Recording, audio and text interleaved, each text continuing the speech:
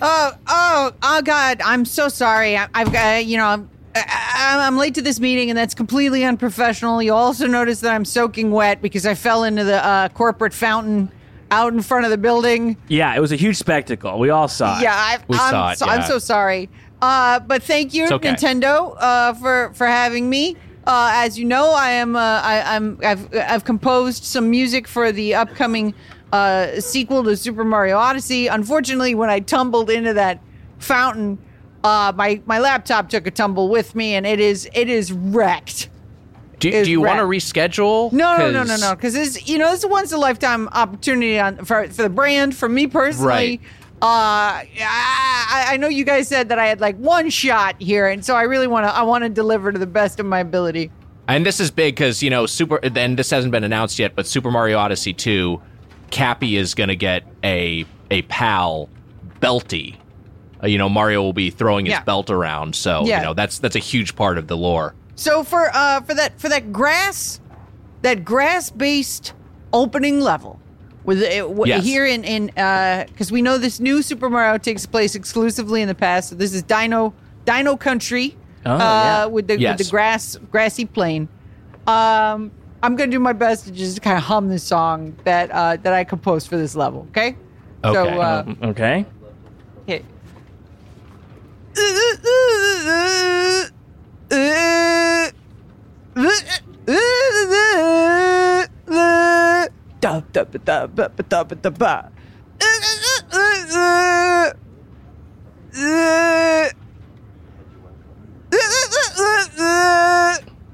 Is she joking? Yeah, can I just stop you for a second? It sounds like it hurts.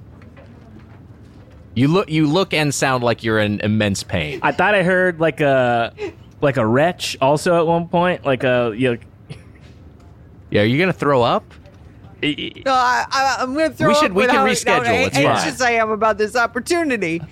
So what do you guys think? You think that might be a good good sound for that opening level, Dino Country? I mean, yeah, as is, absolutely not. No, it's gonna need to sound more like a video game and not like fair. pain I'm doing my noises best. from a More human. like I work music. with instruments, and you guys expect me to come in here and just be able to vocally improvise a synthesizer. And I'm telling you, it's hard. Here's the water level. No one was expecting that. Yeah, no, we're saying thought you were going to do the normal thing. Level. Okay, here we go. Okay, title trouble, yes. Title trouble.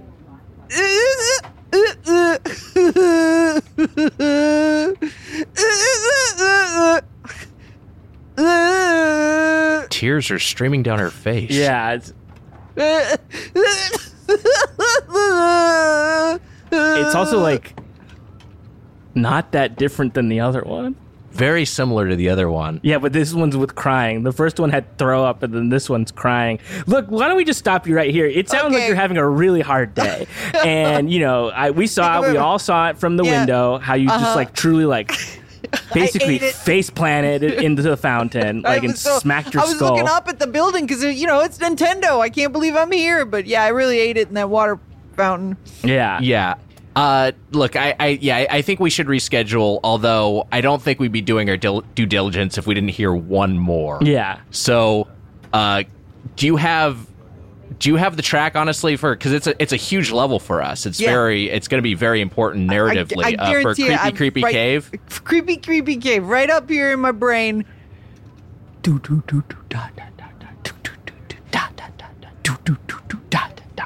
Pretty good so far. Hey, yeah. Boom, boom, boom, boom, ba, ba, ba, ba, boom, boom, boom, boom, ba, ba. Okay, yeah. I see Mario with a little helmet walking through. Yeah.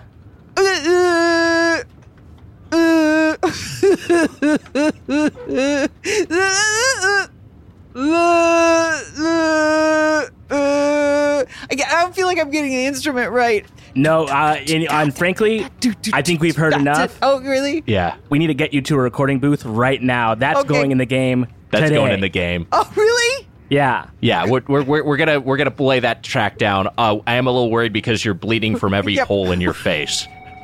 We swim in the sonic stream of aquatic ambience as our guest gives us a tour through the music theory of Donkey Kong Country. This week on Get Played.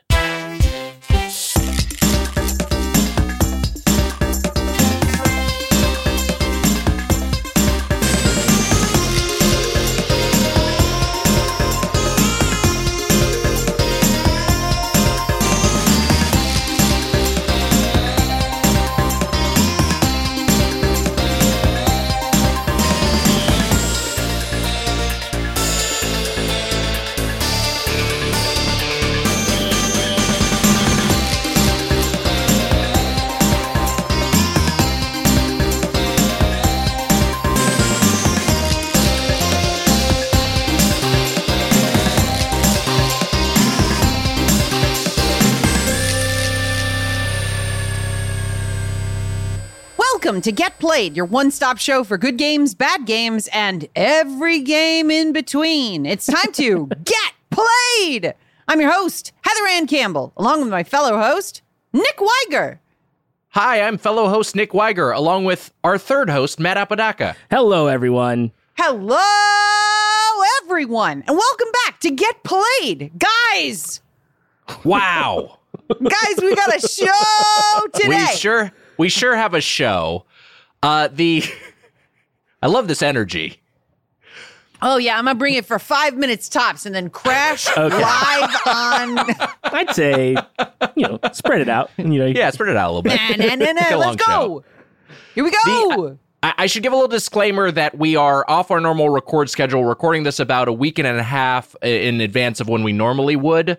So because of summer travel, so if anything wild happens in gaming news that goes unaddressed over the next couple of weeks, that's why. If Sony buys Nintendo or, January 6th 2 happens and we just don't talk about it, that's Mario that's why. storms the Capitol. Yeah.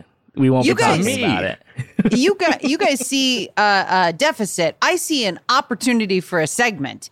How about gaming predictions for the next week and a half? Okay. Wow. Number one, the 32X is announced as a Switch online gaming portal. Okay. I love this. Big swing, but also plausible. Yeah. The specificity is great. Okay. Yeah, they have Genesis on there. It's not unlike them to put something that's not Nintendo on there. Okay. This one is real. I have a real guess. Yours is real too, Heather. Okay. Heather's is actually really real. All these are real. Mine is that there will be some sort of God of War Ragnarok announcement. Okay. Maybe this week, as of recording. Shit. That's what the rumors are saying. And in 2 weeks, when this episode comes out, it'll either be true or everyone's going to be like, Matt, you optimistic fool. Buying into the hype. Shame on you. That's my prediction. So I was going to predict that. I was going to predict something, and I just looked it up to see if it had already been announced, and it was already announced. So I won't say that. Okay. Interesting. I am going to predict. He's like, Super Mario Sunshine. Yeah. Yes. That's coming out. Yeah. They're doing Kingdom Hearts 2. No, it was going to there was a Supreme Court decision. Oh my God. Wait, another one. What? This was a while back. This was a Supreme Court decision regarding sports likenesses. Okay. And as it pertained to college sports. And for a long time, EA discontinued its college sports games. Uh-huh. And I was like, I bet they'll bring them back. But then I looked, and it was they announced last year that they were going to bring them back. So man, That's so not anyway, so that one's dead. I got a take. And maybe it's too spicy for the pod. Oh, I love a spicy take. Supreme Court's got its hands in too many pies. What the heck are they doing over there? I think they should stick to sports, honestly. Yeah. More sports likeness related decisions. That's Good great. grief. That seems like right in their wheelhouse. What won't they Don't touch? go beyond that. Yeah. It's there's a big head decision made on the state of Nebraska versus NBA Jam. Yes. You cannot defame these sports stars by giving them big heads. Yeah. No. Now I'm just an old contra lawyer, but it seems to me if you're exaggerating the cranial size of a particular athlete, it's gonna defame them in the eyes of the general public. Did somebody say lawyer? All right, I need a real prediction. My prediction is going to be that Final Fantasy 16 is going to be pushed to 2024. I think that's going to be substantially delayed. It's an antagonistic prediction, but all right. I think it's going to happen. Yeah. All right. You think that's announced in the next 2 weeks? Yes. Wow. I mean, talk about I gotta lay a marker down. Yeah. Woof. They got to do it sometime. It's going to happen. Yeah. Might as well do it in the next 2 weeks. I've got one. Because we're in the E3 just happened, so this would have been announced at E3. Ish, but, yeah. One more prediction is, because it's in the nostalgia window, the return of Guitar Hero. Wow. That's pretty good. Yeah. And maybe that's a good spot to introduce our guest, wouldn't it be? It would be. But we got other bullshit to go through in this show.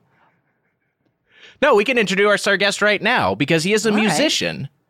In addition to being an artist and a streamer from twitch.tv/Zane Carney, where you can check out the music theory of gaming. Zane Carney. Hi, Zane. Edge. Wow. Oh, he brought it back. It's back. He's been saying What's up, guys? Hi, Zane. What's up, Zane? Hello. Oh, this is like a dream come true. This is so great. Thanks for having me. Thanks for coming back. We previously had you on to discuss the Aerosmith shooting game, Revolution X. So hopefully this will be a little bit more enjoyable in our newer format. Yeah. I'm glad that the format changed so I can play a fun game and talk about great music. But man, you guys were troopers with that game a year ago. That was terrible. I wiped it from my memory. I forgot that. I knew you had been on it before, but I forgot that that's what we talked about. Yes, really the game where you shoot CDs at people for some reason. I don't know what's going on. Music is the weapon. That's right. Yeah. Oh God, so bad. No, but I've been listening. I mentioned this before on the podcast, but last time, but maybe I didn't make it clear enough. I listen to every episode. This is the only podcast I listen to every. I got Stitcher Premium because of this podcast. Oh, wow! So I could go back and hear more. So you hear that, Stitcher Premium? Man. It's true though. Seriously, I'm like so grateful to be here, and this is so fun getting to talk to you guys. We're lucky to have you because of your particular expertise, but also because you are a guy who plays a lot of games, and I know that you spent a lot of time playing Mario Tennis. Are you still playing Mario Tennis? That's a good question. I stopped playing that a couple months ago. Wow. Yeah, because my hands were getting, oh man. There was a period like during the middle of the pandemic, maybe 2021, where I'm like, man, my left hand is really achy. And maybe I've aged a little bit. I'm not sure what it is, but it's not good. And I tried a bunch of different remedies, including finally exercising again. I'm like, it's still achy. And then I realized I had been playing a competitive game where I'm trying to be like ranked top 10 on a handheld Switch. Like it's not ergonomically correct. Yes. And I was playing, oh God, I don't know, 100 hours a month, 200, I don't know, like too many. Oh my gosh. So I stopped playing, and 2 weeks later, it doesn't hurt to play guitar no more. Oh, wow. Hey, there you go. Do you think your hands were trying to like slowly evolve into the shape of tennis rackets? Yeah, maybe. Or like the Switch, the angular, gross sort of, I don't know. Yeah, it's. I'm really glad that I stopped playing, although I loved it. And I got really close to making Rosalina an ace. So I was really, so close. Wow. But I got 32 points away from getting her to an ace level. But, it's all right. I've been playing a lot of other games, and I thought I had not been playing much until I made my list for what am I playing, and oh God, it's aggressive. I have a problem, I think, which is why I'm happy to be here.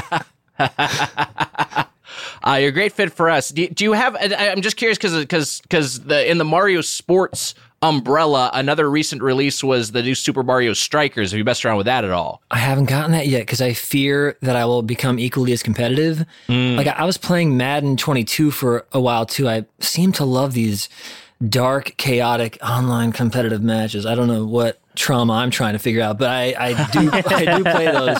And the Madden one I just stopped too, and I figured, man, if I play Mario Strikers, same situation. So I've been playing some calmer games that require less like instantaneous fast twitch movements. Let me ask you about Madden real quick, just because I remember reading an article. It was one of those fascinating esports articles about the competitive Madden scene and just how the game, because of the way it's balanced, and these games are often broken in some way because EA just does not care that much. They have exclusive rights to the franchise, and they know it'll sell regardless. So. But that I don't know if it was Madden as 21 or 22, but one of them was so broken that the champion winner, like the winner of the esports championship of the game, didn't even have a quarterback on their roster. They used a punter and they only ran running plays because because of passing is so broken in the game that running is the best way to be if you're playing at a high level. Right. What in your experience is playing Madden like, and how does it diverge from like playing online and competitively versus playing it like, for funsies? That's a good question. I mean, I hate to admit, but I probably didn't play it too much for fun. My poor girlfriend would be like, "Why are you so angry at 2 a.m.?" Like, I'm so sorry.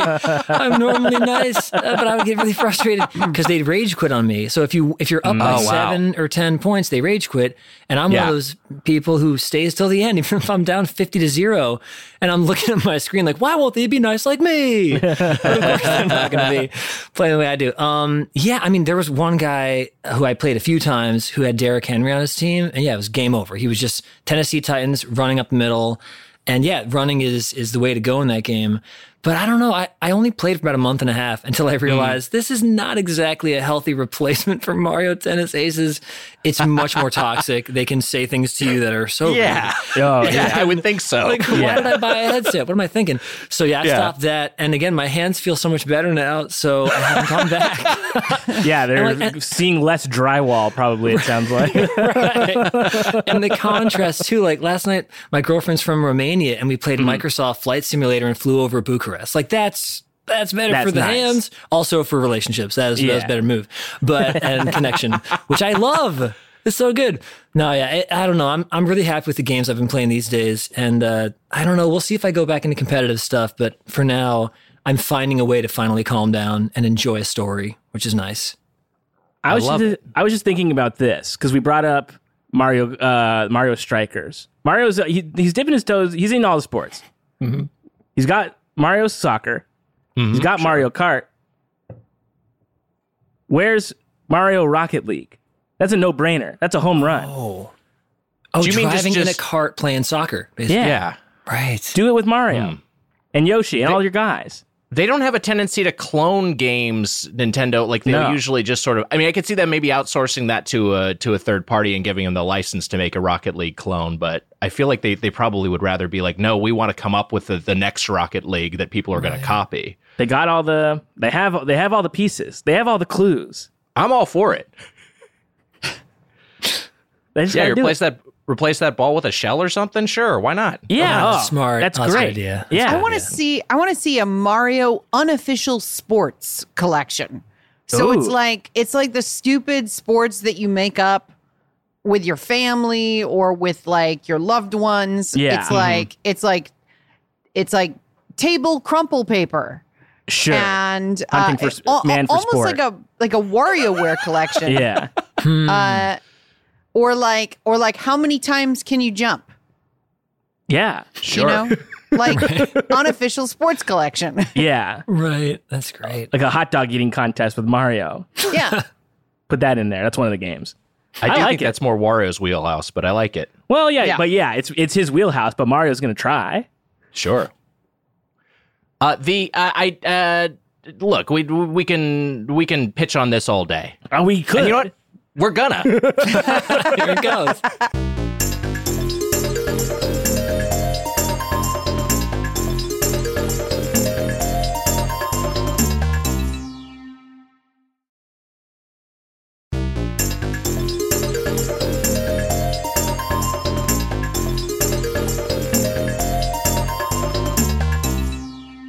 No, let's talk about some video games because Zane, you teased it a little bit. You talked about some calmer, more meditative games. What are you playing? What are you playing? I was hoping I would get to hear that. Also, I like the new voices that are being tried, Heather. Oh, so funny. I love it. The last episode ended with another random "What are you playing?" just an option. So great. So one thing I've been playing, and it's funny because you guys did a Pac-Man episode a couple episodes ago or 3 ago. That's right. Mm-hmm. Right behind me, I'm going to reveal visually to you. I have a Pac-Man machine in my studio. Wow! Look at that. Yeah, I have That's an arcade one up. badass. So my mom bought me this for my birthday this year in April, and I'm not great at Pac-Man. My high score is 35,000 points roughly, but Galac's on there, and I have an okay. yeah. My score is 233 right now. It's like 233,000. I'm okay at that.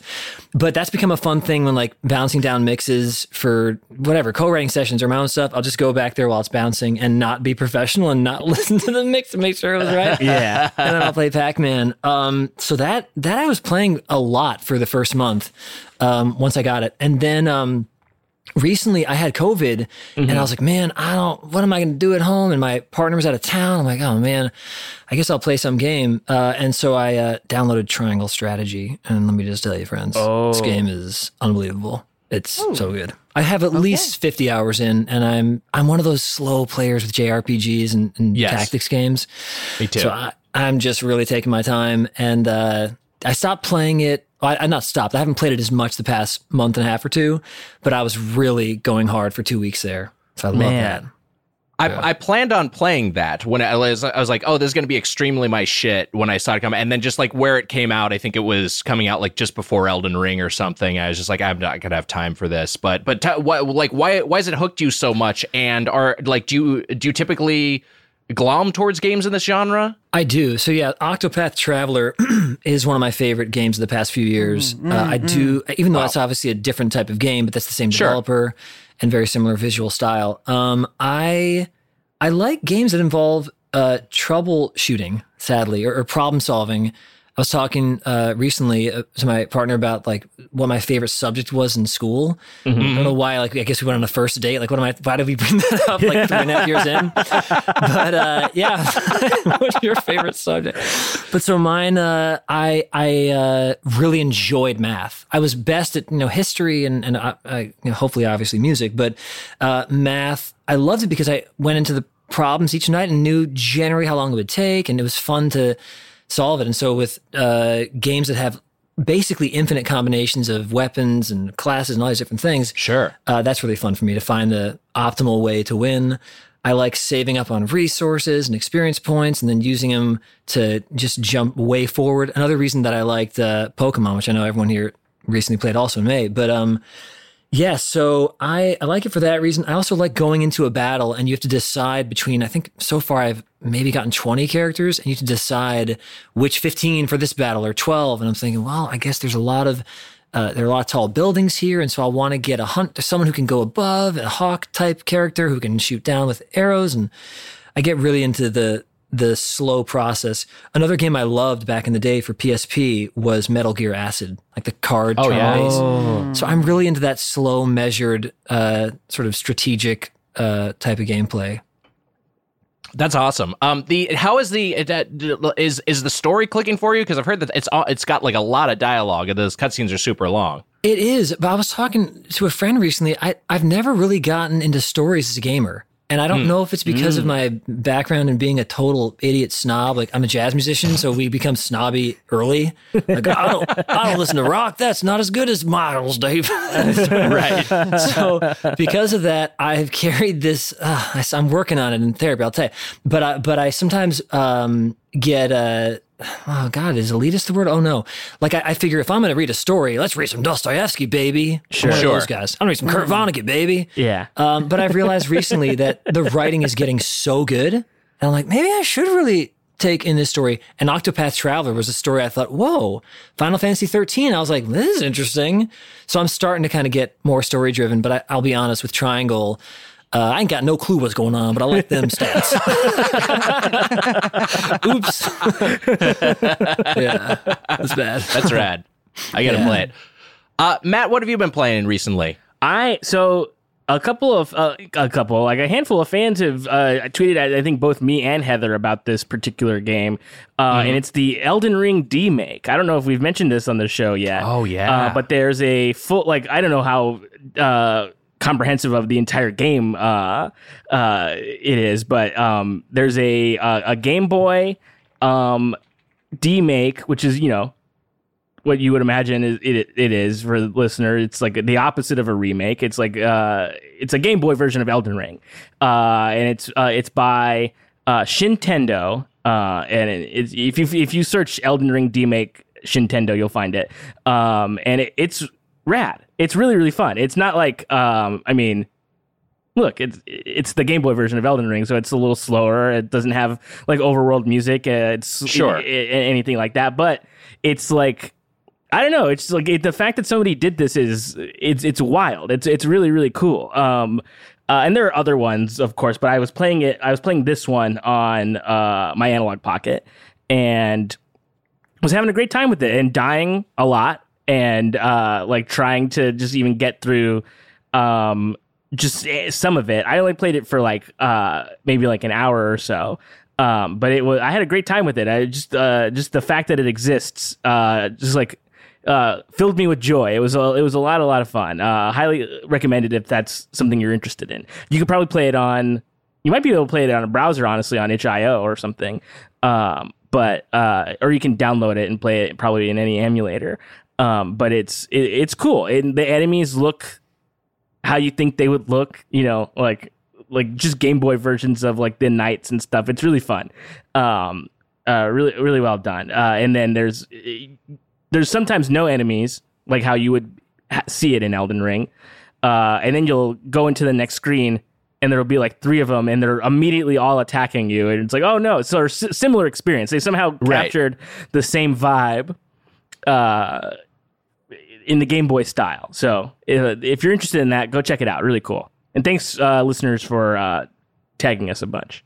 Heck yeah. I was looking at some of the screens and the footage while you were talking over here, and it does look really rad. They're also just like a Game Boy style "You Died" screen, which is very satisfying. Yeah, really, really fun.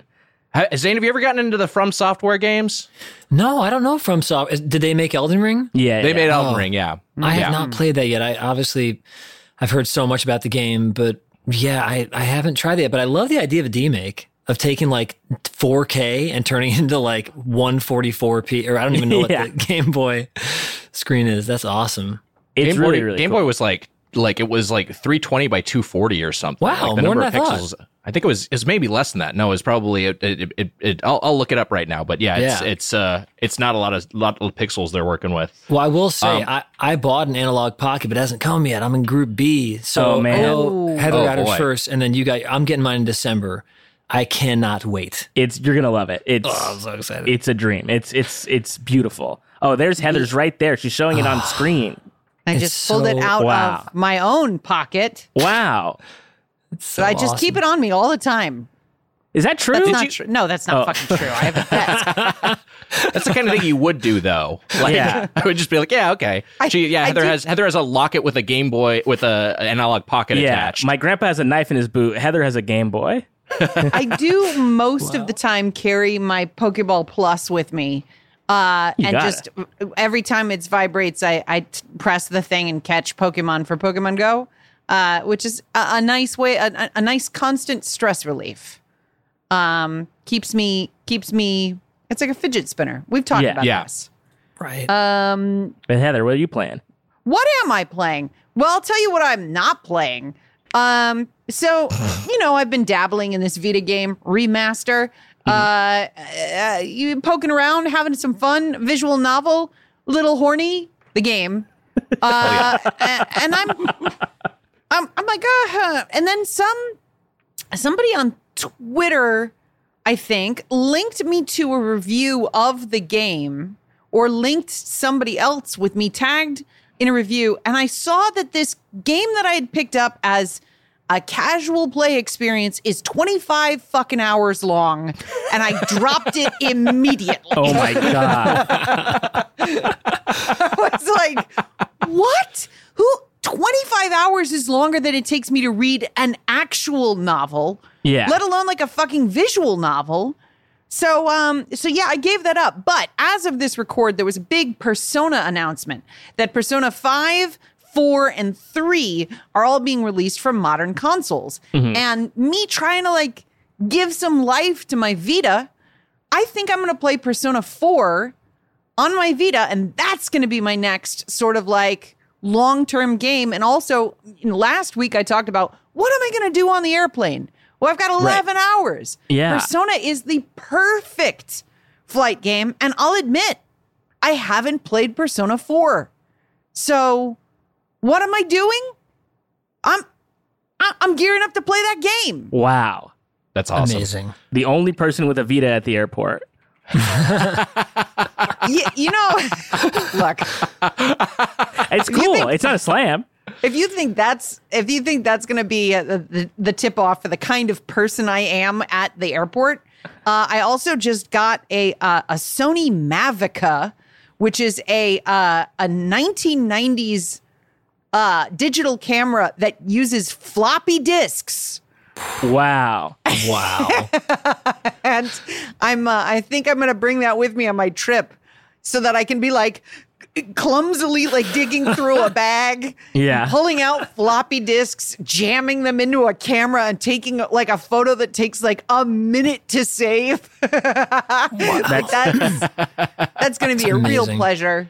It's great that there's not a dearth of interesting accessories for you to have. That's great. No. Well, look, I know that I'm bringing it up on the podcast, so I risk setting my own new exciting hobby on fire.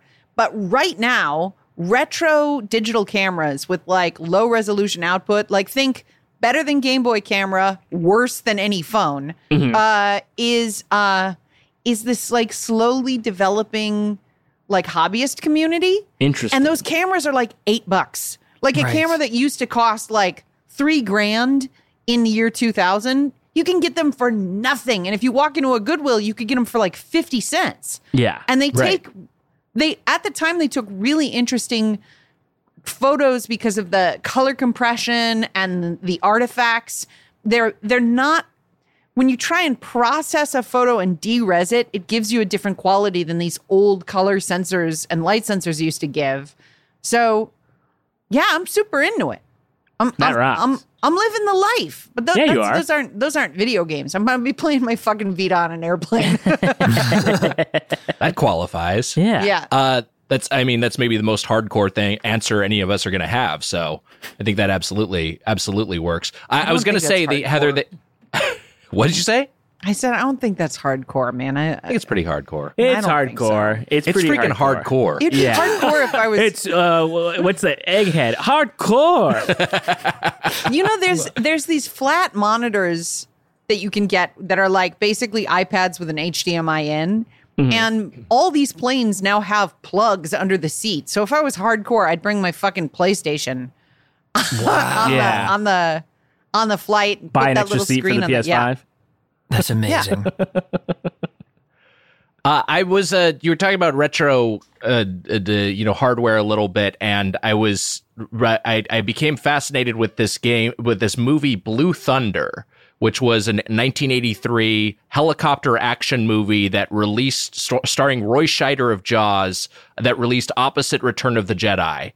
And I was, because it's just like seems like a famously like weirdly, just one of those 80s time capsules. Mm-hmm. But I was reading about it and I read they had a Blue Thunder video game, but the Blue Thunder video game came out for the Action Max 4 years after the release of the movie. The Action Max, which was a briefly existing, short-lived console that used VHS tapes. So it had a light gun and a VHS input. And I was like, part of me was like, I bet Heather has one of these. And before I forget, I do want to shout out my friend Andrew, who hooked me up with that Mavica. I don't know if I should use his last name on the podcast, but I don't want to just be like, I got this nebulously. Like this was a hookup from a friend, and I'm real grateful for it. I think that's the action. Yeah, good hat tip. What the fuck what was it? What'd you call it? Action Max. No, I did not have an Action Max. In our old format, we would 100% be tracking down an Action Max to play the Blue Thunder. Yeah, also, I'm changing my name to Action Max. Wow. Oh, that's badass. Yeah. Dibs. Well, hey, you know what? This Action Max persona may very well fit into the game that I've been playing, Neon White. This was developed by Angel Matrix, and the lead designer, Ben Esposito, has been on the indie scene for a bit. The writer who did the story, Ryan Shannon, has worked some in animation. This game is just pure joy. It is so fucking fun. It's basically it's an FPS game that is designed around speed running. You have very short levels, like they're all of them I played so far have been a minute or less. They're super short levels that are just fast and frenetic. You're just trying to sprint through them as quickly as possible, dispatch all of the enemies, and get to an end point. And then you are ranked in terms of like, you know, bronze, silver, gold, or there's a rank above that I have yet to attain any of these levels. And you can, you know, you can quick restart levels. Like I'm playing on PC and you know, you got WASD controls, but the F key will just restart your level instantly. So like if you fuck something up, you can get another go at it, which is really great for how this works mechanically. But for me, it's of a piece with Vampire Survivors, which I played earlier or talked about earlier on the podcast this year. And just in terms of 2022 releases that are just, if you want to just have fun playing a video game, this is the game to play. It is. I was like instantly like, I am having so much fucking fun. I can't explain. Yeah. If you watched me playing this, you would just see me like beaming, and like there's just no way to explain it. It's just so fun. Zane, I'm not sure if I'd advise it for you because it is a game with a leaderboard, and it is possible to get hyper competitive because you can see where you can see your positioning on the global leaderboard as you're playing, and you know, endlessly replay a level to try to climb the ranks there. But it is also just so fun if you can not get too obsessive about that. It's got I've seen some comparisons to Hades just in terms of it does have like a story that in between missions, and it's not very Hades-like tonally. Hades is more literary. This is a little bit more like, you know, a well-written webcomic. It's a little bit more edgelordy, but it is super fun, and God, I totally recommend it if anyone wants to play it on Switch or PC and just have the time of their life. That almost sounds fucking great. Is it kind of mirrors edgy? Like you're running through? No, not really. Not parkouring, I guess. I mean, it's in the sense that there's some first-person platforming, yes, right. But there's also shooting. Like there's combat, but it's also like I should do a better job of describing it mechanically, because basically, as you're sprinting through these environments, there's cards that you can pick up, and you go over one of these cards, and they'll usually have two. They'll have two functions. They'll have like, you know, I picked up I picked up a machine gun, and the machine gun card I'm playing on PC, the left mouse button, it will rapid fire until it's out of ammo.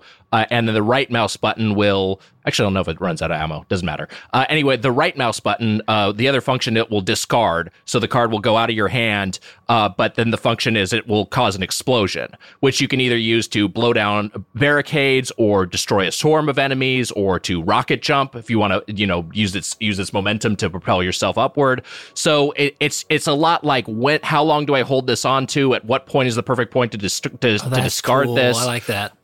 Yeah, it's really just simple and just so elegantly implemented, and I just I'm just having the time of my damn life. So yeah, Neon White, that's what I've been playing. That actually sounds kind of in between the two of us, like, because I know Heather likes combat-y stuff, and I also love combat, but I also love strategy. But it seems like it's kind of in the middle where there's action, there's movement. You have to, yeah, that's nice. I like that. I'm just going to continue sounding like a creep, like I've listened to too many episodes. Yeah, I know what you guys are into. I'm weird. Oh, sorry. We love it. Oh, Lord. We don't understand it, but we love it. Right.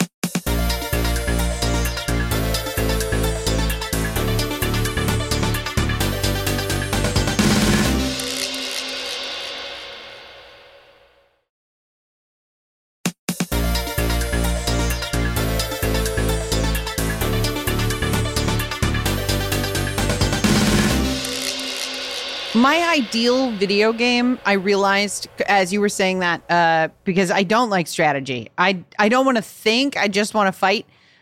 Would be if you could transform the opening, the one of the 3 cold opens to RRR, the one where the guy is fighting his way through a crowd. If you could translate that into a video game, yes. I would play that forever.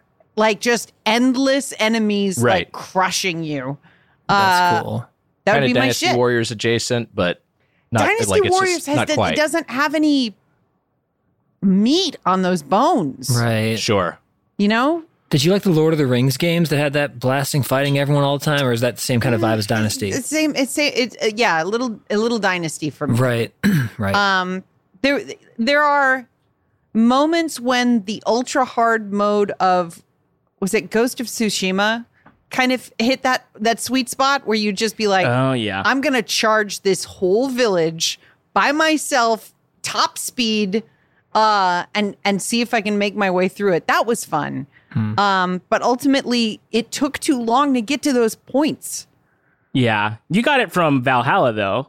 I'm sure like that's a similar thing, right? Yeah, Valhalla was easy at times. I wanted Valhalla to be crazy hard. Yeah. Somebody's gonna make it. Elden Ring was like really hit that sweet spot for me. I just wish there were more people constantly coming out. I wish it was like you kill somebody and before you could catch your breath, there's like other people running over the horizon towards you. That'd be great. That's so amazing that you can handle that. That would give me so much anxiety. That's amazing. Yeah, it does. It's great. Right. That's part of the fun, right? Yeah. Wow. What if we were like, not that I'm saying we, I'm not, you guys are the cool, I'm just here. No, but we. I'm like, no, but we're not that I'm like, cool. wouldn't we have like a Captain America, like if there was a crazy game that was really hard that involved strategy and then combat, and then I don't know, Nick, you do, I don't know, everyone does different stuff here, but you're like good at adventure games, it seems like, and then, sure, I don't know, let's beat that game. Okay, cool. I'm really good at podcasts. I just want to suck at this. Crap! How are you guys so good at this? Oh man, you're doing great. This is I do think that you would like Neon White. I think Matt would like it. I think that Heather would like it. I think that basically anyone who plays games would like it because I think it's just like super duper fun. And I think I'm gonna check it out on Switch. I think that, and I also think that just like it, like in terms of challenge, I mean, part of it is self-imposed. Part of it is like, do I just want to get through the levels or do I want to actually like try to get the rewards that come with getting the better times? Right. But I don't know. I think it also is just so. It is just so fun and so fast that I think that most people will be compelled to try to beat their own times or climb the ranks of the leaderboard. But anyway, let's talk a little bit about the main chunk of this episode, which is, Zane, you have a Twitch channel where you talk about you play games, but you also talk about the music theory of gaming. And like, what was the birth of that concept? And tell anyone who hasn't seen your stream, hasn't checked out your stream yet, like what they would see or what kind of things you do on Twitch. Totally. So yeah, I started streaming on Twitch at the end of April of 2020, and it was purely pandemic and. Right. Touring is over for now, and I was one of those people in the industry who was I call it the industry, by the way. That's so stupid. No, I was one of the people. One of my group of friends. We made most of our living and most of our time was spent on the road. So I probably averaged 200 to 400 shows per year. Performing. Wow, that's wild. Which sounds crazy, but I was on a Broadway show and we definitely did 400 and some shows a year because 8 show weeks. Okay. So I was always performing. And then when the pandemic shut it down, I'm like, well, what am I going to do? And I'd been following this guy, Ryukar, who's this incredible Super Mario Maker player, just incredible video gamer. And I had DM'd him because I made a level for him while I was on tour with someone. And he's like, man, come to Twitch, man. We'll raid you. We'll like get some people to come learn about you. So I thought, all right, well, I genuinely love gaming. I genuinely do it all the time. So what can I do to incorporate gaming into my streams? Because the initial streaming concept was just, I don't know, show up and play a concert. Do people want to watch that online? It's April 2020. I don't know what's happening. Right. And then I was talking to a friend about, I don't know what game it was, Zelda or some game. And I think it was Zelda, the fairy theme. And I was like, yeah, that 4 chord, walking down to the 3 to the 2. And he wasn't a musician. He's like, what does that mean? I'm like, oh, yeah. So like if you're in the key of C, there's a certain set of harmonic rules and you don't have to follow them. But it's like a meal. If I give you these 3 items in a meal, steak and asparagus and I don't know, squash, it feels like it makes sense together. Well, these chords in Zelda make sense together, but the melody is using notes from the key, not from those chords. And it sounds unique and special. And I mean, I'm really giving a quick explanation now, but it was like a 3-minute explanation. And he was like, oh man, that's interesting. That's like watching the Food Network where I'm never going to cook the food ever, but it's fun to see how you're supposed to cook it. Yeah. And right. I'll turn off the channel. I was like, oh, maybe I should do that. And I love, I just love educational programming. I love Bill Nye. Like back in the day, that was my childhood. I love learning about things that I may never technically use, but it's enjoyable. I watch PBS's Space Time. I watch all these different, Cosmos I loved, especially the Carl Sagan version. So, yeah, I was like, man, I'm gonna help people understand how music theory, knowing just a teeny bit more of what's happening harmonically and melodically, for me at least, has increased my joy of listening to music so much more. Maybe I can offer that to others. And since I'm a gamer, I did Sonic, I did Super Mario Brothers, I did Undertale, I did Celeste, I did all these different modern and retro games. And it's gotten pretty out of control. I mean, some of the scores that I've analyzed are like Medal of Honor, like really intense, straight up cinematic. Wow. I'm not analyzing. I'm analyzing basically Alan Silvestri level compositions. And it's really fun. It's fun for me. I learn.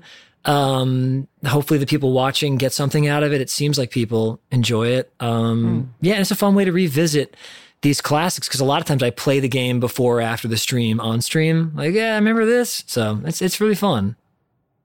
It's awesome. And you were kind enough to lend your format and your expertise to our podcast, because we're going to talk about the music theory of a game known for its score, Donkey Kong Country. The score is by David Wise. The game, of course, released for Super Nintendo in 1994, Rare developed, Nintendo published. But before we get into that, you gave us a bunch of pitches, a bunch of different options to talk about. We thought this was a good one as an entry point. But one game you cited was Ninja Gaiden, and not the Xbox Team Ninja version. Like, we're talking old school, the NES version, which I actually played as a kid. I played 1 and 2, and those games were tough as nails, but really really good.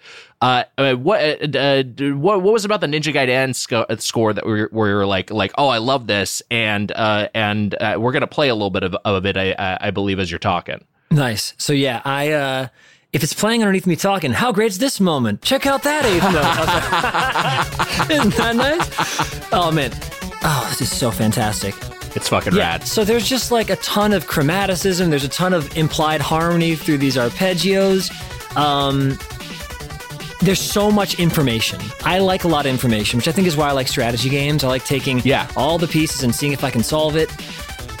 So for me, as much as I love a simple folk song, and I even write songs like that, when there's a lot of motion, it makes me very excited, especially when that motion is surprising. So an example I would use, coming back to that cooking analogy, is if someone was like, here's that red steak and here's the, whatever, green beans. If on top of the squash, they added like honey and then like literally a sugar cube inside, I'd be like, what? That's so, And then I'd eat it and go, I actually like this. That surprised me. It works together. Well done, sir, ma'am. Great job, you. Okay. So that's how I talk to people generally.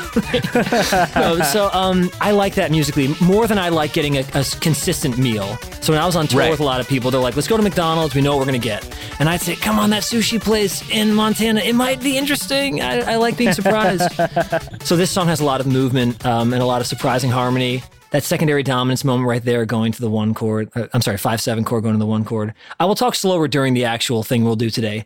But that song is conducive to speaking quickly. There you go. And I do want to point out the YouTube link that I had for this one. The first comment on it is, fun fact, the music of this game was designed to make you mess up and die. That's great. Yeah, so I don't know. I do get very excited talking about this stuff, and sometimes I have to force myself to slow down because I give private lessons sometimes too, and I had a student actually today who I got really excited explaining what I'm doing when I improvise in a jazz space, and I said to him, I realize this is happening as a bang bang play in my head or in anyone's head when they're improvising. Just like you guys are so funny. Imagine pausing and saying, here's why that joke was funny. And it would take time, and you guys are just so fast. It would take us time because we wouldn't have a good answer. For why. No way.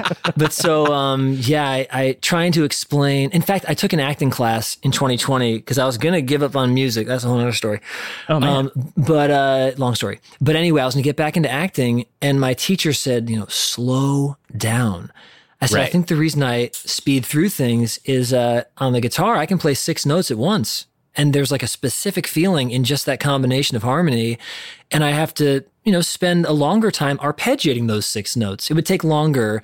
I'm used to just instantaneous emotion, nuanced emotion based on one note change over 6 harmonic tones. So it's hard for me sometimes to live in real life and be linear and speak in time. But yeah, that song did bring up anxiety, and I liked it. The kind I like. So I appreciated that. I'm with you.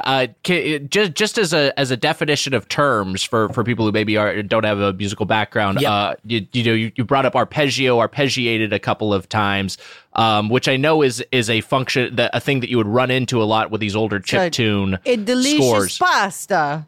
Yes, it's a pasta. Exactly. Yeah, that's the thing that a lot of people maybe don't realize, and that they're probably going to learn here today. A lot of music is pasta. Straight up. Yeah, molto bene as far as I'm concerned. Oh, yeah, molto bene. You're right. I like it taste. That's amazing. Yeah, but so certain terms, yeah. So, oftentimes when I'm doing these streams on Twitch, I will use very few music theory terms because I went to USC and I got like B's and C's on these theory tests. And I'm thinking, what? And then a year later, they had me come back to give these clinics and theory classes on jazz versus classical and how to combine. To me, it's so much more important how it makes us feel and how I can use that feeling to create my own music that's meaningful to me. And a lot of times the people on my streams, they're not professional musicians, and yet they'll put songs in my Discord or DM me on Instagram like, you told me these 4 white notes worked well together. How does this sound? I'm like, yeah, at any tempo, you can use these tools. And it's really fun to create your own harmonic, background music. But so, yeah, sometimes I will use terms, and I did just then. Yes, an arpeggio is essentially taking notes individually. So if there's a triad and I'm playing, if I'm playing this, I'm playing a C, wow. But if I go bum, bum, bum, bum, and I hit all those notes individually, now I'm arpeggiating them. If I play them together, now it's a triad or a chord. Okay. So oftentimes in music, there are these 3 elements. I mean, there's rhythm, of course, and it's happening in time, but there's, the melody note, there is the harmony underneath, and then you can go between those 2 by arpeggiating, essentially. Okay, I just want to clear up for the listener at home that Zane is not making those noises with his mouth. That is a guitar. That is a guitar. Yeah. And I have this person in the room playing for me. Keep going, Larry. Dude, you guys are funny. I'm going to stop trying. God dang it. You're doing great. I think famous as arpeggios go in game music, I always think of the Final Fantasy prelude, just like that climbing and descending, series of notes. Yep. But let's talk about Donkey Kong Country a little bit. So DKC, I mean, let's Matt, Zane, I'll let you guys take it away. Where are we beginning? Well, I mean, we have a few tracks here, and they're not in any particular order. But I just the first one I have here is one of Zane's picks, and it's Simian Segway. Should I just give it a play, and you just want to go for it? Yeah. Here we go. Oh, so nice. Hey, there's an arpeggio for you in the beginning. There you go. So this is the overworld theme, right? And by the way, I played the game the past week. I beat the game because I wanted to see how the music worked in the game. Wow. And I beat it as a kid. Awesome. I just wanted to play it again. Yeah. But so this song feels kind of cutesy to a lot of people. I'm like, oh, this is cute and fun and almost sort of bluesy. And that has to do with some very simple truths. So a lot of times when someone says, oh, this song feels this way, I wonder why, it's usually for a very obvious reason. So if someone were to say like, man, this Italian dish tastes like tomato-y, why is that? I'm like, there's tomatoes in it. It's easy. Yeah. It's obvious. It's just that we don't always have the language for music. So basically a blues song has a 1, 4, and 5 chord, and they're all dominant. Well, this song has the 1 and 4 chord. So it has enough elements to make it feel bluesy. They're dominant 70. And also that bass note is really happy because the bass note is doing, it's highlighting the major 7th of the key, which makes you really want the key to happen. Boom, boom, boom, boom. That note, da, makes you want that root. So this song's just like really satisfying and cute. I also like how this song has a teeny bit of tension. And as we know, this game is hard as all crap, eventually. Yes. So there's a little bit of tension in this spot that's coming up in like 8 bars, but it's not dissonance. It's like what we call consonant tension. So it's like you have notes rubbing that are from the key snitcher, so they don't rub in a bad way. Again, green beans and the steak, you eat them together, that doesn't feel weird. Yeah. If you had steak and Sour Patch Kids, your mouth's like, what? That's dissonant. But the green beans and the steak, like, that makes sense together. Right here. Oh, yeah. There's a whole step dissonance right here. That right there, there's a half step between those two notes, but they're from the same key. So to me, that kind of feels like, get ready, some tension's coming, but like we're going to ease you into it. That's what I felt when I heard this piece, when I overanalyzed it like I just did.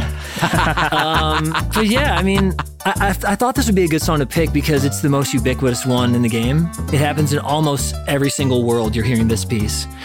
I don't know, I enjoy the cutesy nature, and that's music theory-wise kind of what's going on, why it feels that way.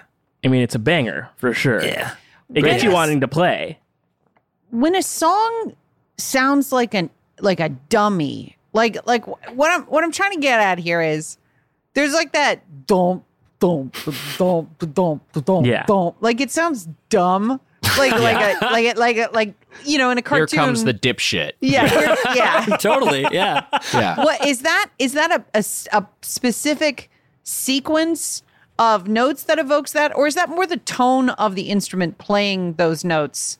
Like, could that same instrument playing that bass line that makes it sound like a fool? Right. If you played that sequence of notes with, like, say, an oboe or a harp, would it still sound stupid, or is it the instrument? That's a great question. So first off, that sort of, you know, that kind of idea. Right now, it's sounding kind of jazzy and like, wow, fun. It's on a guitar. So you make a great point. The tone of the instrument for sure is part of it, but also the register. It's still kind of cool sounding, but it's lower and it feels a little bit dumber. But also those notes are very, you know, like part of it is the actual notes make us feel a certain way. For example, if I'm playing a chord like this, it feels pretty to us. There's a specific reason because of the order of the notes, just like if you see the color red, you're like, oh God, stop. There's something inherent in our either genes or our evolution. And when you hear these notes, these are literally frequencies passing through our ears, just like color is passing through our eyes. So there's an inherent quality to certain notes. Likewise, if you have this dissonance that's in the song, that's in this song. It's not played like this, but it's like, it's something like that. So that's like, oh, that's dissonant, sort of. So I do think a lot of it is sort of underlying harmonic information, yet this underlying harmonic information shows up in certain genres, and then it becomes part of the zeitgeist. So when you hear... That's like, I am dumb. I'm walking through the thing. It's sort of like an onomatopoeia, like, I'm dumb. So that's fair. But then it shows up in different genres that, for better or worse, sometimes we laugh at. Like, the Venga Boys are coming, the Venga Boys. I mean, it has that. Or like polka. Hey, it's funny. So it's that too. I think that device shows up in other genres, and then it becomes more like a feedback loop of this is hilarious and dumb. But that being said, if it's played differently with a different intention, which is a nerdy musical term that I should not have used, like the snobbiest teachers go, play with intention. Oh God, what does that mean? But when we podcast with intention here, so we understand. I like that. Yeah. But so when you're, if I play those notes not staccato, like. That still feels dumb, actually. Never mind. It's dumb. Moving on. Oops. It's interesting that you mentioned like that it being used in certain contexts helps establish itself as a convention, which to me is a very video game thing. And I think, like, honestly, this score in particular, if we're talking about its aquatic themes, seem to sort of like set a language for how, and I think Echo the Dolphin kind of contemporaneously with this, the same sort of like, this is how an underwater theme sounds. This is what an underwater level sounds like. And we've seen that carried over to a bunch of different games. Yeah, you seem to see that happen with, like, honestly, it feels like different biomes are often just represented sonically in kind of similar ways. You know, totally. The underground lava fortress always kind of sounds the same regardless of what game it's in. Absolutely. And I feel, you know, specifically Aquatic Ambience, which is one of the songs in this, it highlights that there's like a harmonic structure for a lot of these water levels. So I'm like Heather right said, now. Okay, great. Let's get into it. So, by the way, oftentimes I speak about them when the music's not happening, but please keep doing it that way, and I think I'll be good at it. So sorry if I say things weirdly. Amazing. So this is Aquatic Ambience. I love this. This is my favorite piece in the entire game.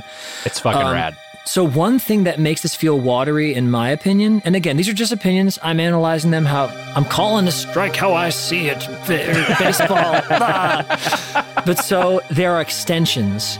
So extensions are when you stay in the key, but you go above the triad. So for example, now we're at the F minor. So the triad might be, C, E flat, G. And I'm just going to say the note names, but disregard, if you're not interested in knowing the note names.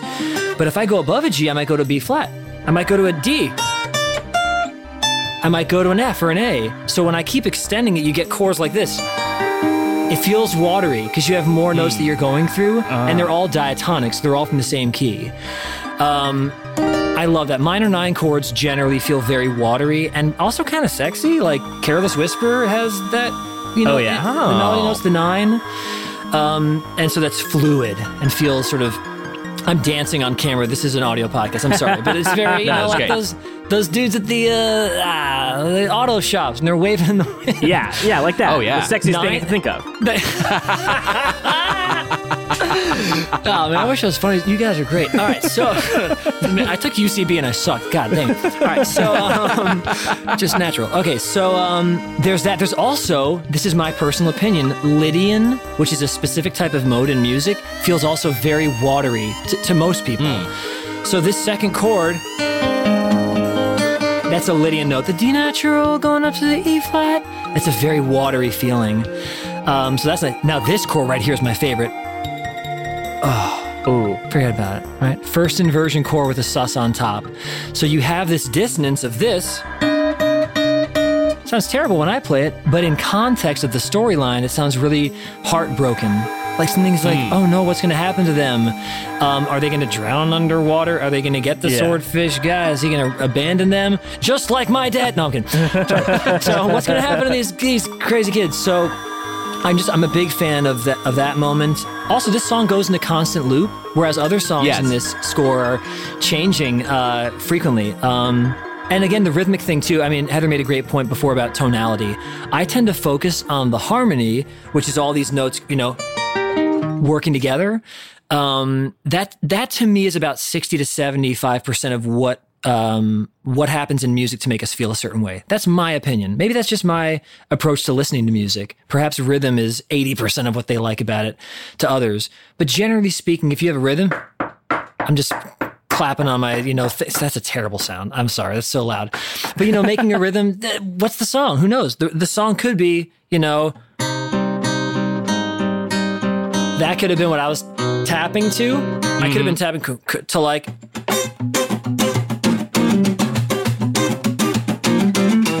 These are all very different songs. So the rhythm didn't really give us that much information. But the harmony, that chord right there, it's like, okay, that's a feeling. I can get behind that. And so Aquatic Ambience, this song, and a lot of the songs in this score, they rely more on rhythm. This song is like, here, we're going to give you a harmonic palette. And I've read up on what David Weiss did for this. He had to do some trickery to get these sounds into a Super Nintendo. So he really cared about this piece. And I think you can tell by how... much emotion it evokes. Oh yeah. It's fucking rad, and I think this is one that's stuck with a lot of people from the soundtrack. I'm just for the craftsmanship and for what it evokes. I'm curious. While we're on the topic of what he was able to get out of a Super Nintendo, do you have as you're going through different games scores from different eras? Do you have a particular era that you gravitate towards? Is there a particular chipset that you like, or do you like the more? Yeah, go for it. N64 for me, and that's I don't. Oh wow! I don't know why, but I guess I was 12. Oh no, I have an agent. I'm still 19. Crap. No, I was 12. I don't know. I don't really have an age. Do I? Whatever.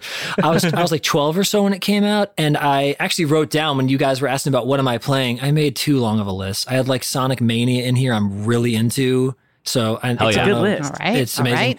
Turtle Shredder's Revenge. Yes, I've been playing that as well. Yeah, it's fucking great. But mostly I wanted to share that I've been playing Major League Baseball featuring Ken Griffey Jr. for N64. Wow. Because that's just my era. Oh, and by the way, Matt, part of the reason we reconnected is I did the national anthem thing, and you were like, hey. At Dodger Stadium. So there's a story there. So when I was a child actor, I did this, I'm not this word at all, but they needed a kid, so they got me and someone else, the Celebrity Dodger game, and Tony Danza like pitched to me. It's like, what? How did this happen? And as I was walking out, Hideo Nomo and Mike Piazza came on the field. So that's my era.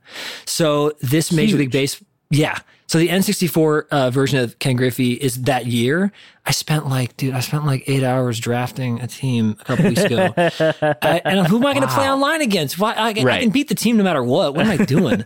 So I've been playing that, and I really do enjoy the sound of that. And then I was playing GoldenEye. I'm like, man, there's something nice about this chipset. It's not straight up symphonic instruments like the PS1 could do. Yes, right. It's not 16-bit, which I love Sega and SNES chipsets equally. I know I'm in usually you're in one camp or the other. I just love them for different reasons. But yeah, 64 is Banjo-Kazooie, oh my God. Great score. You want to hear some bad music on an N64 game? Check out Quest 64. Oh God, that game all around. That's the one system where I almost know every single game for the system, and I'm caught up because there aren't that many, about 300 games. So that game is rough. You'd be waiting like 4 months for a new game. You'd be like, all right, I guess I'm going to buy Hybrid Heaven just to play something on this system. So let's play another track. Okay. Zane, you got another pick here? Oh, anyone you want. Yeah, sure. Whatever you have. All right, great. Go for it, Matt. All right, this is going to be DK Island Swing. Nice. So, fun fact about this was 2 or 3 songs that David Weiss has scored, and he was like, I want to audition, and they're like, let's just put them all together. Wow. So, this Congo thing in the beginning, I like this. Remember that game, the Donkey Kong game where you hit the drums? Donkey Konga. Donkey Konga. Kind of was fun. I enjoyed that. So once the harmony comes in, this is obviously setting the tone. Okay, I love that. What's happening? Here's the harmony that comes in. Great. Almost. Here we go. Now we're in A. So this A sus thing, it's kind of indeterminate. There you go. A sus. Great.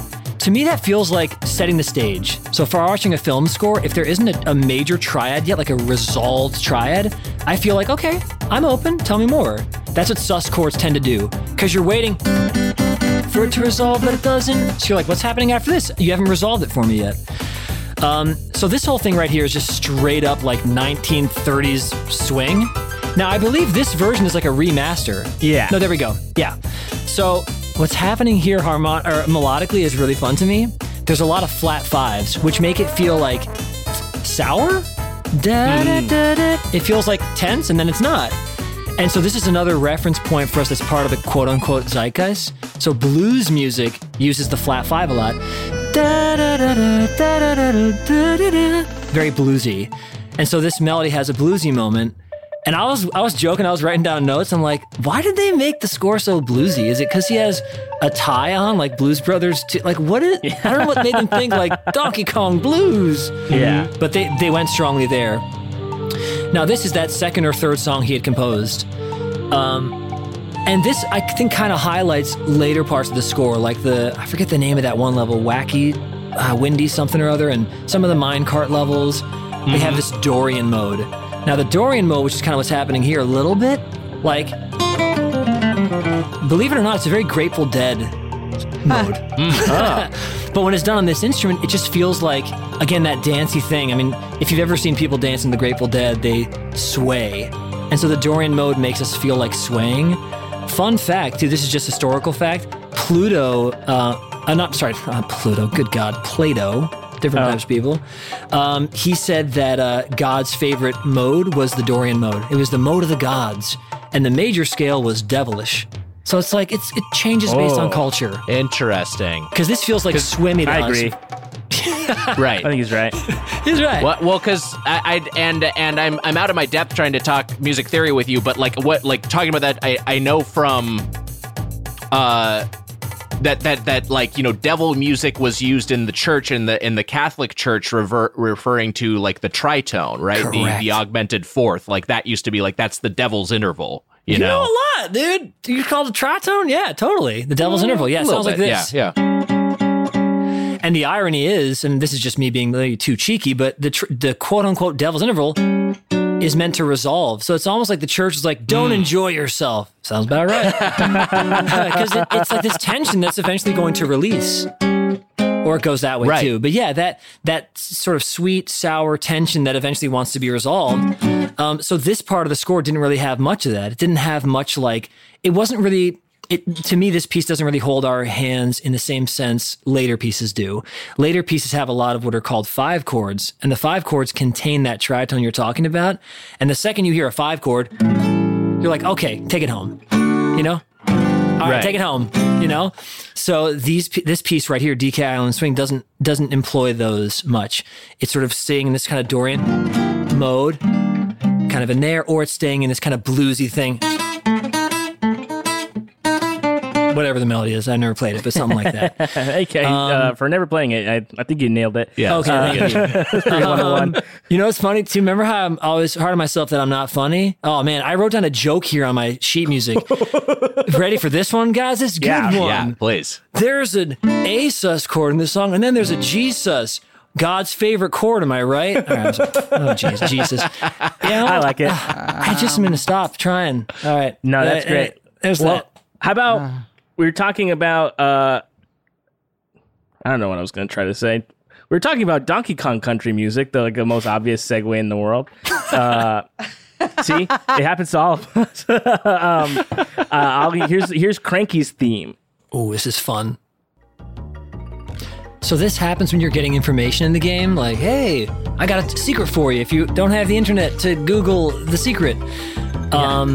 So this is essentially the opening theme, the intro theme to the game, except it actually resolves. So the intro theme in the game doesn't resolve. It goes to the relative minor key, which feels cool. Because we were all 12-year-old kids being, oh, this is cool, man. But this is cute. It resolves. So there are a couple things about this. I mean, to Heather's point of tonality and instrument, I think the marimbas with the little da-ga-da-ga-da, it's a very islandy feel. So that's nice and sweet. But one thing I love about this song that's different than the intro theme is the 16th notes are syncopated. So syncopation is where you take like a grouping of notes and then you maybe tie a few notes over so they don't line up perfectly. So maybe to use like a visual analogy, if you were, I don't know, playing like a game of football and you see the yards lined up, 10 yards each, what if you were to, I don't know, as you're running, you jump over the 8th yard line to reach the 12th yard line. You never stop on each yard line. You're jumping over what looks like the designated 10 yard line. So that happens with syncopation. So if you're going like, oh, sorry.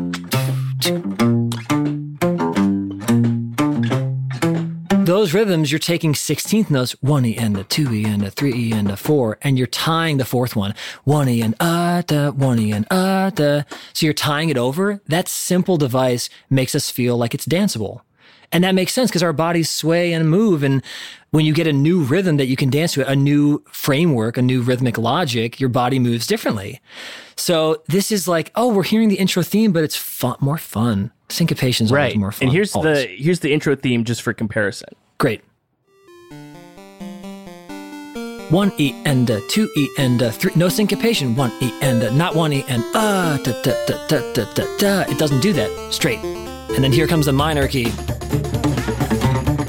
And this is straight 16ths. 1E and a 2E and a 3E and a 4E and a no syncopation.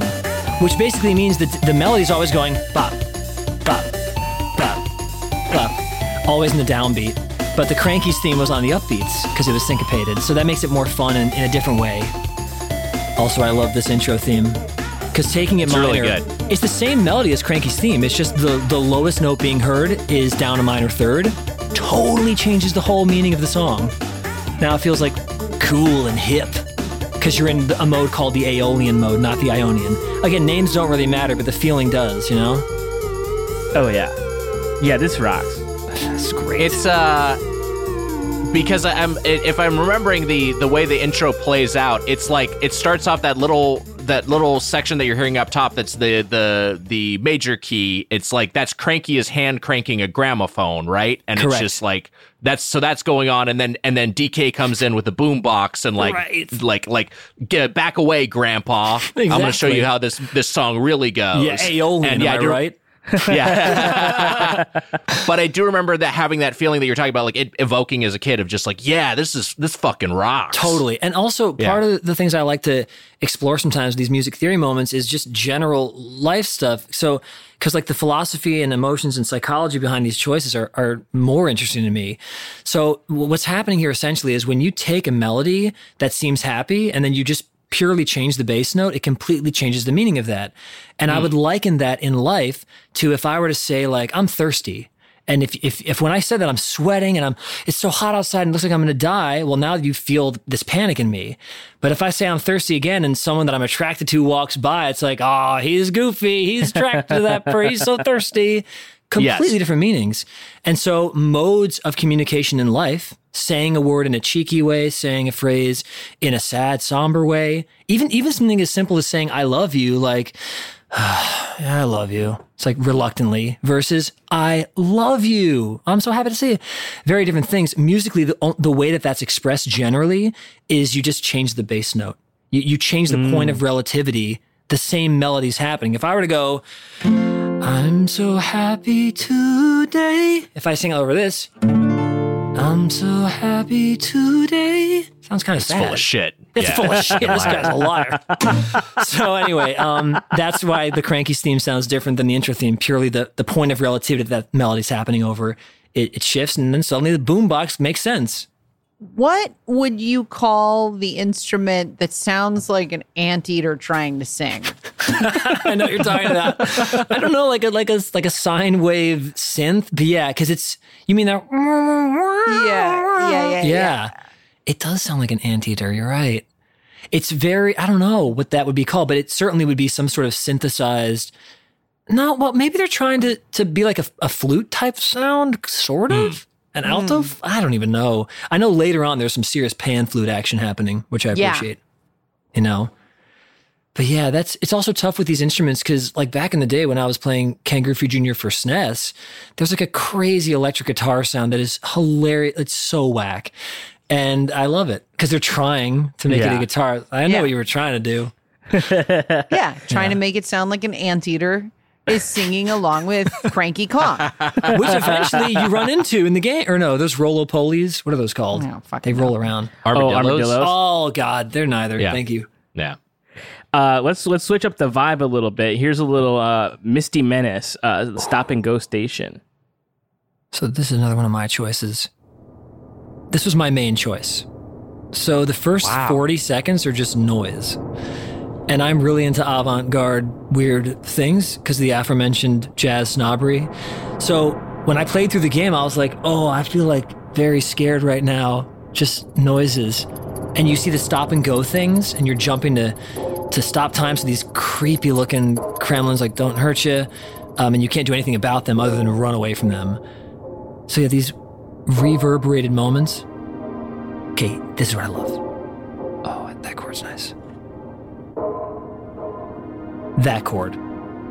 I swear, a lot of chords from my childhood, I didn't know I was into jazz. I just knew I liked this. Wow. That's a jazz chord progression. I can explain what it is in specific theory terms. I don't know if I should, but yeah, it's borrowing a minor 4 chord, adding a natural 6 to it. There's a whole set of tricks there. And this augmented chord is a jazz chord. And then we have some more noise.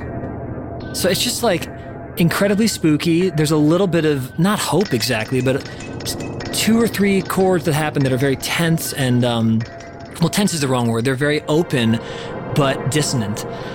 And then here, the chords happen again, but they're different now. There you go. Now it feels like maybe it's in a resolve, and then it comes down one more half step. There we go. A lot of uncertainty. Like, is this going to get happy or not? Should I continue to be scared? And this chord. That is nice. That chord's used in a film called The City of Lost Children, which is one of my favorite movies of all time. Oh, yeah. That exact chord in a different key. So I just feel like space in a video game is really rare. Like we heard the Ninja Gaiden and a lot of our favorite pieces, they tell you, here's how you should be feeling. And this level's like, I don't know, just be scared.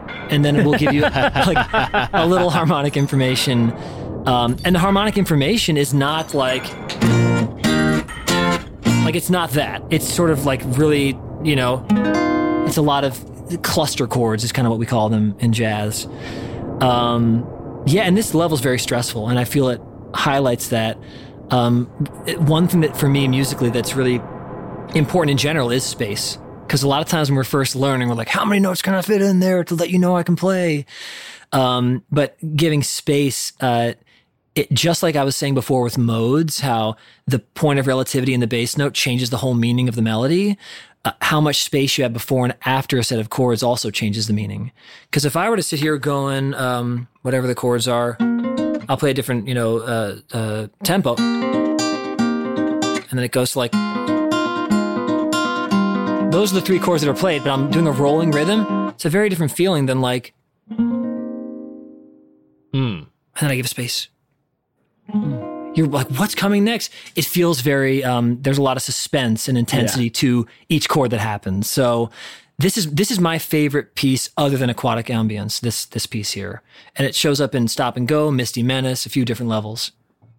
It sounds like the kind of song awesome. That was pulled from a Pokemon game.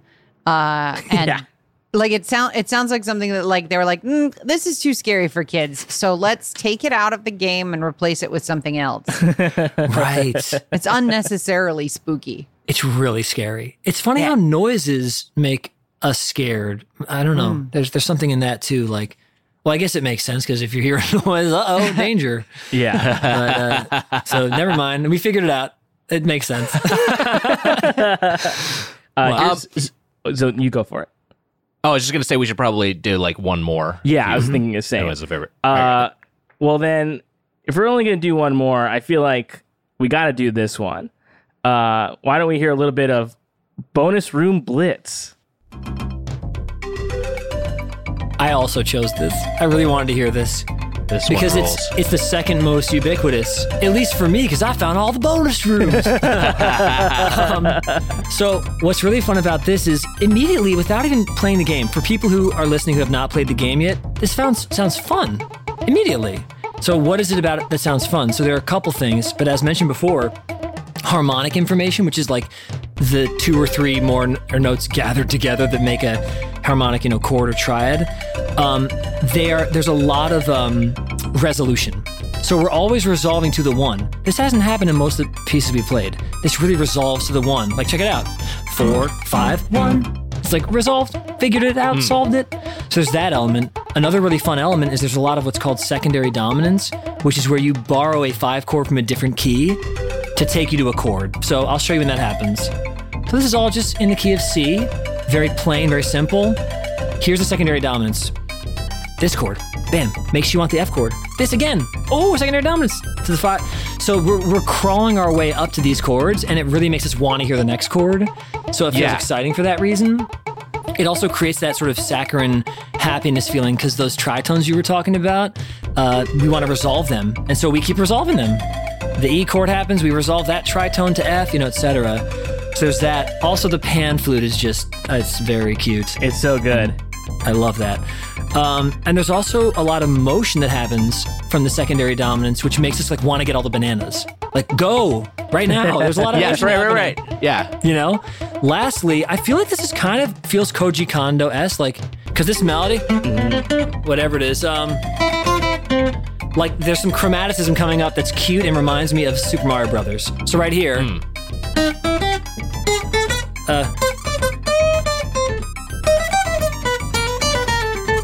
whatever it is, the chromatic stuff, that to me, whenever there's like cute chromaticism, it feels like, whatever the Super Mario Brothers theme is, a lot of chromaticism. So I also feel like it brings some of us back to simpler times, 8-bit times. So, I really love that song. I would pull out my guitar and jam with it sometimes, but then I wouldn't get enough goddamn bananas. You gotta get some bananas. Yeah. You mentioned Koji Kondo, the legendary composer, obviously very influential. But I remember one Koji Kondo thing that I read that to me tracks with what we just heard, and maybe you can speak to it generally because it's a thing that comes up with video games. Is how you construct a song that works well as a loop and doesn't get tiresome. Because I know Kondo has talked about like he'll just like take like a 1 minute chunk of his theme and listen to it for 30 minutes in a row. And if he gets sick of it, he knows he has to adjust something. But if he's okay with it, then because that's how people play games. So how does from a compositional standpoint, how do you craft a track that loops well? That's a great question. I find generally there are two ways, and this is just from basically researching the past 2 years by analyzing like Witcher 3 and then like such different scores. And some of these are, 3.5 minute pieces that are full boss battles, and yet they still have to loop. This is just so far my experience. Either, there are two options. Either to create a great video game music loop, either you're going to close the loop. So you're going to make sure it ends on bum, bum, ba-dum, bum. And then it starts again, boom, totally closed. Or you're going to write a piece like another piece that was in Donkey Kong Country. It's for Minecart Madness. The chords keep changing without any sort of precursor. There's no like 5/7 chords saying, here comes B flat minor, and then here comes D flat minor. There's none of that. It's just like, hey, guess what? I'm Danny Elfman style. We're just going to keep changing keys. We're just changing keys. And if you do that enough, the audience is like, all right, I'm just going to keep being surprised. And so that second version of it sometimes is even better for the listener because they don't hear the loop at all. Like I've had times where I'm playing the game, I'm like, man, how many times did this song change keys? And it's like, oh, only 4. But the loop was also weird. So I thought it changed keys 13 times. Wow, this piece is 4 minutes long. Oh, no, it's not. It's just so hard to follow. I can't track it. It's like, wait, are we back in the same key or what key are we in? So I found those are the two devices. The good news is both of those devices give you a lot of leeway. So like you either, are disjointed or you're not. But if the song is already pretty consonant and then you suddenly add like, it's like, oh, that, what? So like if it's consonant, close that loop. If it's dissonant, let it be dissonant. Who knows? Don't close the loop. That's been what I've learned so far from quite a few composers that I've analyzed. That's rad, and we appreciate your insight so much, and this is just like been fascinating to hear your thoughts on all of these and to go through these tracks and just just honestly just like to listen to them is pleasant in and of itself, but then to also have your expertise, I think is really rad. So really, really appreciate it. Yeah, this is certainly the most good information people have gotten from the show. Well, I do apologize too for people who wanted to listen. I did talk over the entire pieces. Sorry about that, but they're online. No. You can listen. Yeah, you can listen to them. Yeah. You've heard them. Oh, you know them. Yeah, nice. That's awesome. Well, from those awesome legendary pieces from one of the best gaming scores ever, and from Zane's virtuosic guitar playing, we're going to hear some real nightmare audio from Matt. That's right. For our segment. It's time for a segment. Can our contestants recognize these video game songs? It's time for Matt's little game. And just for a refresher, here's how it works. Yes. I'm going to play a video game song, and you have to guess what it is. I'll first play a version of the song that has been reversed and pitched down, then a version that is just pitched down. If you get it right during the reversed and pitched down portion, you get 2 points, and if you get it during the pitched down version, you get 1 point. Are y'all ready to play Matt's little game? So ready. Yes. All right, here we go. Here's the first song.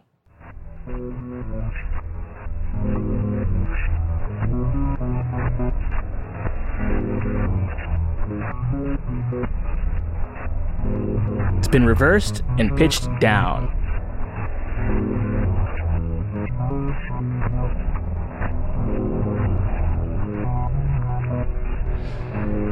Boy, it really... an element of it sounds familiar. It has its own melody that makes sense. That sounds like something else, but it's reversed. Yeah. Huh. That first chunk we were hearing, in particular... Yeah, there's also drums, I guess, so this must be... Is there drums? Weiger. Nick. I'm going to take a guess and say this is it feels like it's from a kart racer, just sort of that bouncy energy. And I think because we're in the same sort of world, you might have picked Diddy Kong Racing. Also a David Wise score. Nick, that is incorrect. Fuck. Anybody have a guess before I move on to the... I'm trying to sing it in my head in reverse. Me too. Me too. It's cool that you guys are both trying to do something that is impossible, that nobody can. I have no idea. Nothing, Heather? No, I can't get it. All right, let's hear the just pitch down version. Here we go.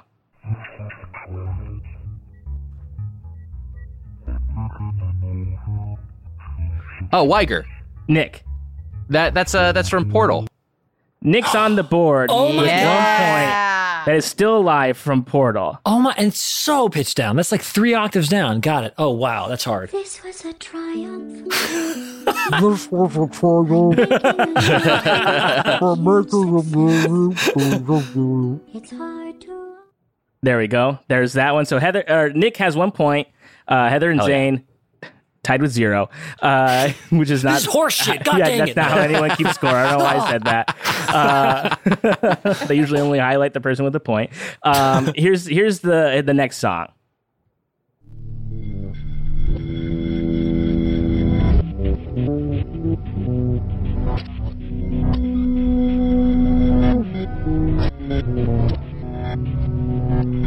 Heather.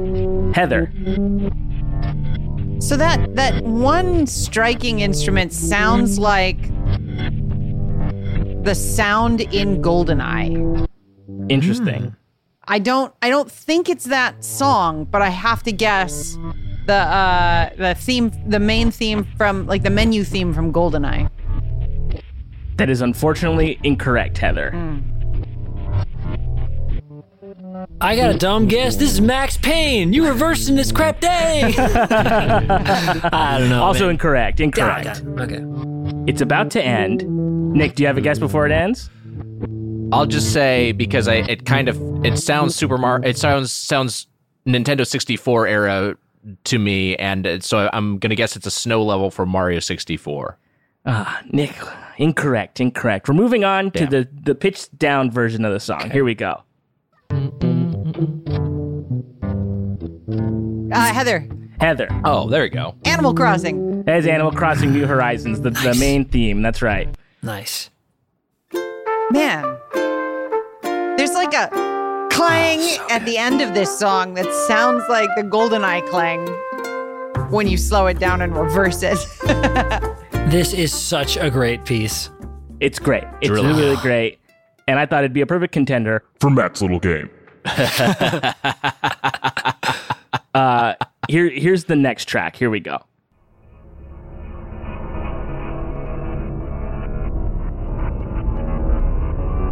All right, upsetting so far.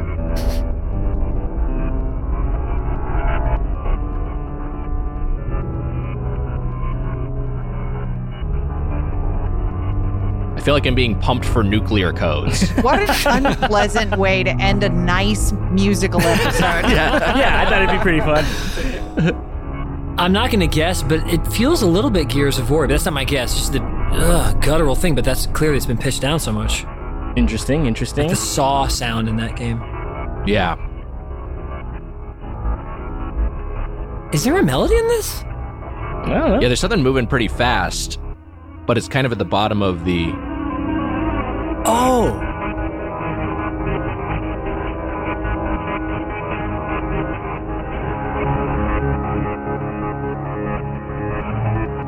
Any guesses? No, I'm gonna have to hear it just pitch down. Yeah. Shoot. Should we move on? Unless there's a hint as to era. It's the only thing that might guide me, but I think we should just move on to pitch down. Yeah, I think it'd be. I might give it away if I say era. Okay. Okay, we're moving on to. But there is down. Kind of like is I don't know if it's strings, or I don't know if it's like a sitar. It does feel like there's some sort of can kind of determine the instrumentation from hearing that reverse version, but maybe I'm completely off base. Let's hear the pitch down. Here we go.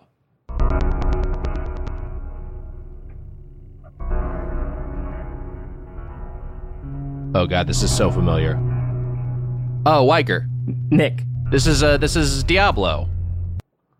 Nick's on the board with 1 point.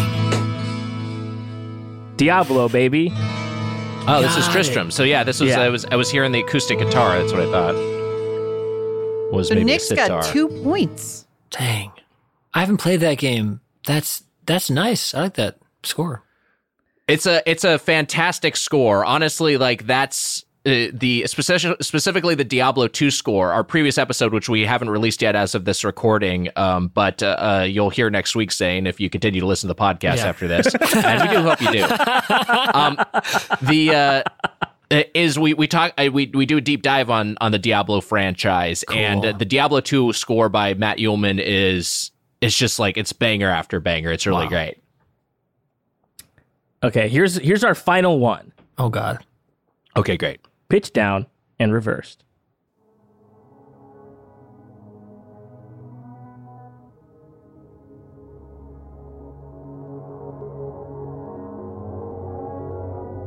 Sounds like an orchestra tuning up. There's vocals in this, I think. I don't know. It's kind of the whole point, isn't it? That's sort of the whole conceit of the little game now, wouldn't you say?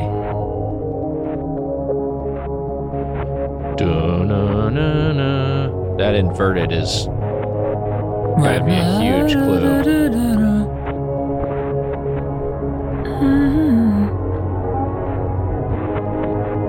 Oh, no.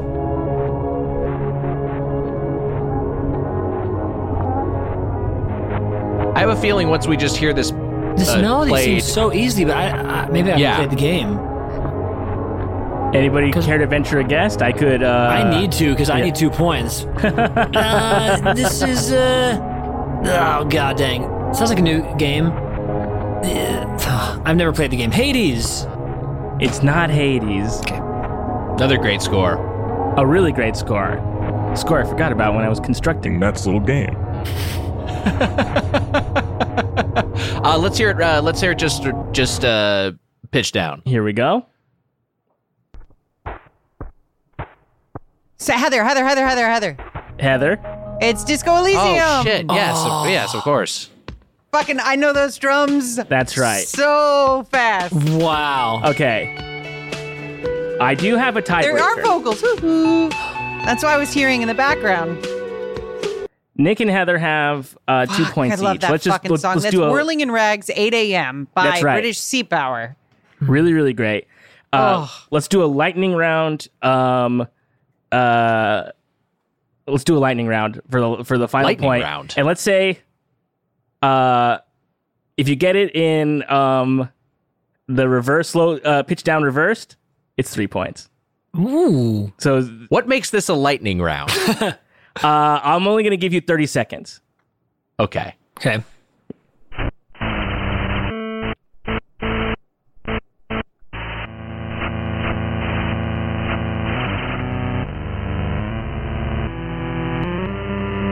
Zane? Oh, this is Zane. Oh, Contra? Is not Contra Zane. Weiger. Weiger. I think this is a Game Boy game. I'm gonna say it's a Pokemon. Say Pokemon Gold Silver. Nick, you are the winner of Matt's little game. Fuck! Had I waited for 10 more bars.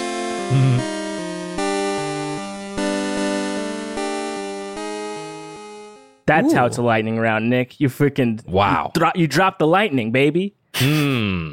Much like Pikachu. Yeah, exactly.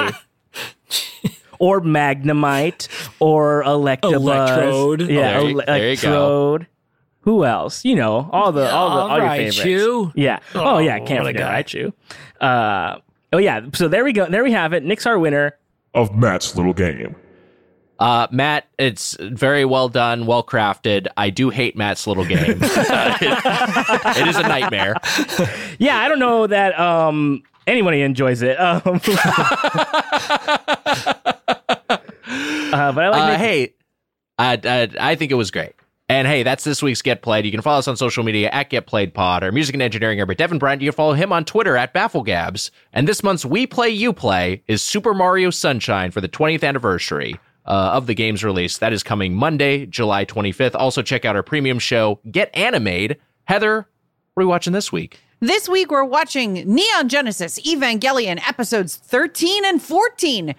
Why don't you watch the show on Netflix and subscribe to us on patreon.com/getplayed, even though the shows Get Animated. Yes, our Patreon our URL is still Get Played. It's Get Played presents Get Animated. So patreon.com/getplayed if you want to subscribe. Also, episodes will be out a month later on Stitcher Premium. Zane Carney, check out twitch.tv/Zane Carney. Lots more music theory of gaming and other streams that you will provide. An absolute delight to have you back. Please return to the show. And anytime you want to lend your knowledge and your talents, we're happy to have you. Anything you'd like to plug at this time? Yeah, I totally forgot to bring it. Thank you for having me. First off, I forgot to bring it at the beginning that I have a new single that came out like a month ago. I forgot to mention it. Oh, man. But it's, unfortunately fitting for our times. It's called I Want to Have Faith. And, for all faiths. But it's about, just trying to figure out what the heck is life about. And for me personally, this past week has been really challenging that we recorded this. I've been unfortunately feeling what the song is about. And then, I would love to meet y'all over on Twitch. We've had a few people come over to my stream from this podcast. So we'll welcome you with open arms. And we also do other things on stream too. We do concerts and live improvised scores and improvised musicals that are not as funny as Zach and Jess over in Off Book. But, we do a bunch of fun stuff. Yeah. Love to see you there. We were talking about the stream off pod earlier or a while back, but you had Peter McConnell on to discuss a score, one of it, a great game composer, Psychonauts, and many other Grim Fandango. Yeah, and we had the keyboard player who who played keyboards on those scores. He and I used to tour together with John Mayer. So I was like, dude, can you come on? He's like, yeah. So we talked about the score while Peter was chiming in. But that's hopefully going to happen more in the future. Music Theory of Gaming hopefully is going to feature the actual composers to analyze it with them and understand why they made those choices. But I'm really grateful to Twitch for keeping me, consistent during these times. And I will be listening. I promise. I really do. Every week I will be enjoying it. And you guys are the best podcast on the internet. Seriously. That's what I think. Oh, bless you. Jeez. I love it. Thank you so much for saying that. Yeah, My thank pleasure, you. Too kind. You got it. Sorry. do it. Hey, guys. Thank you. Yeah. I feel like we got played. You could say but that. But specifically, sure. Nick, you got played. Oh. God damn it. All right, upsetting so far.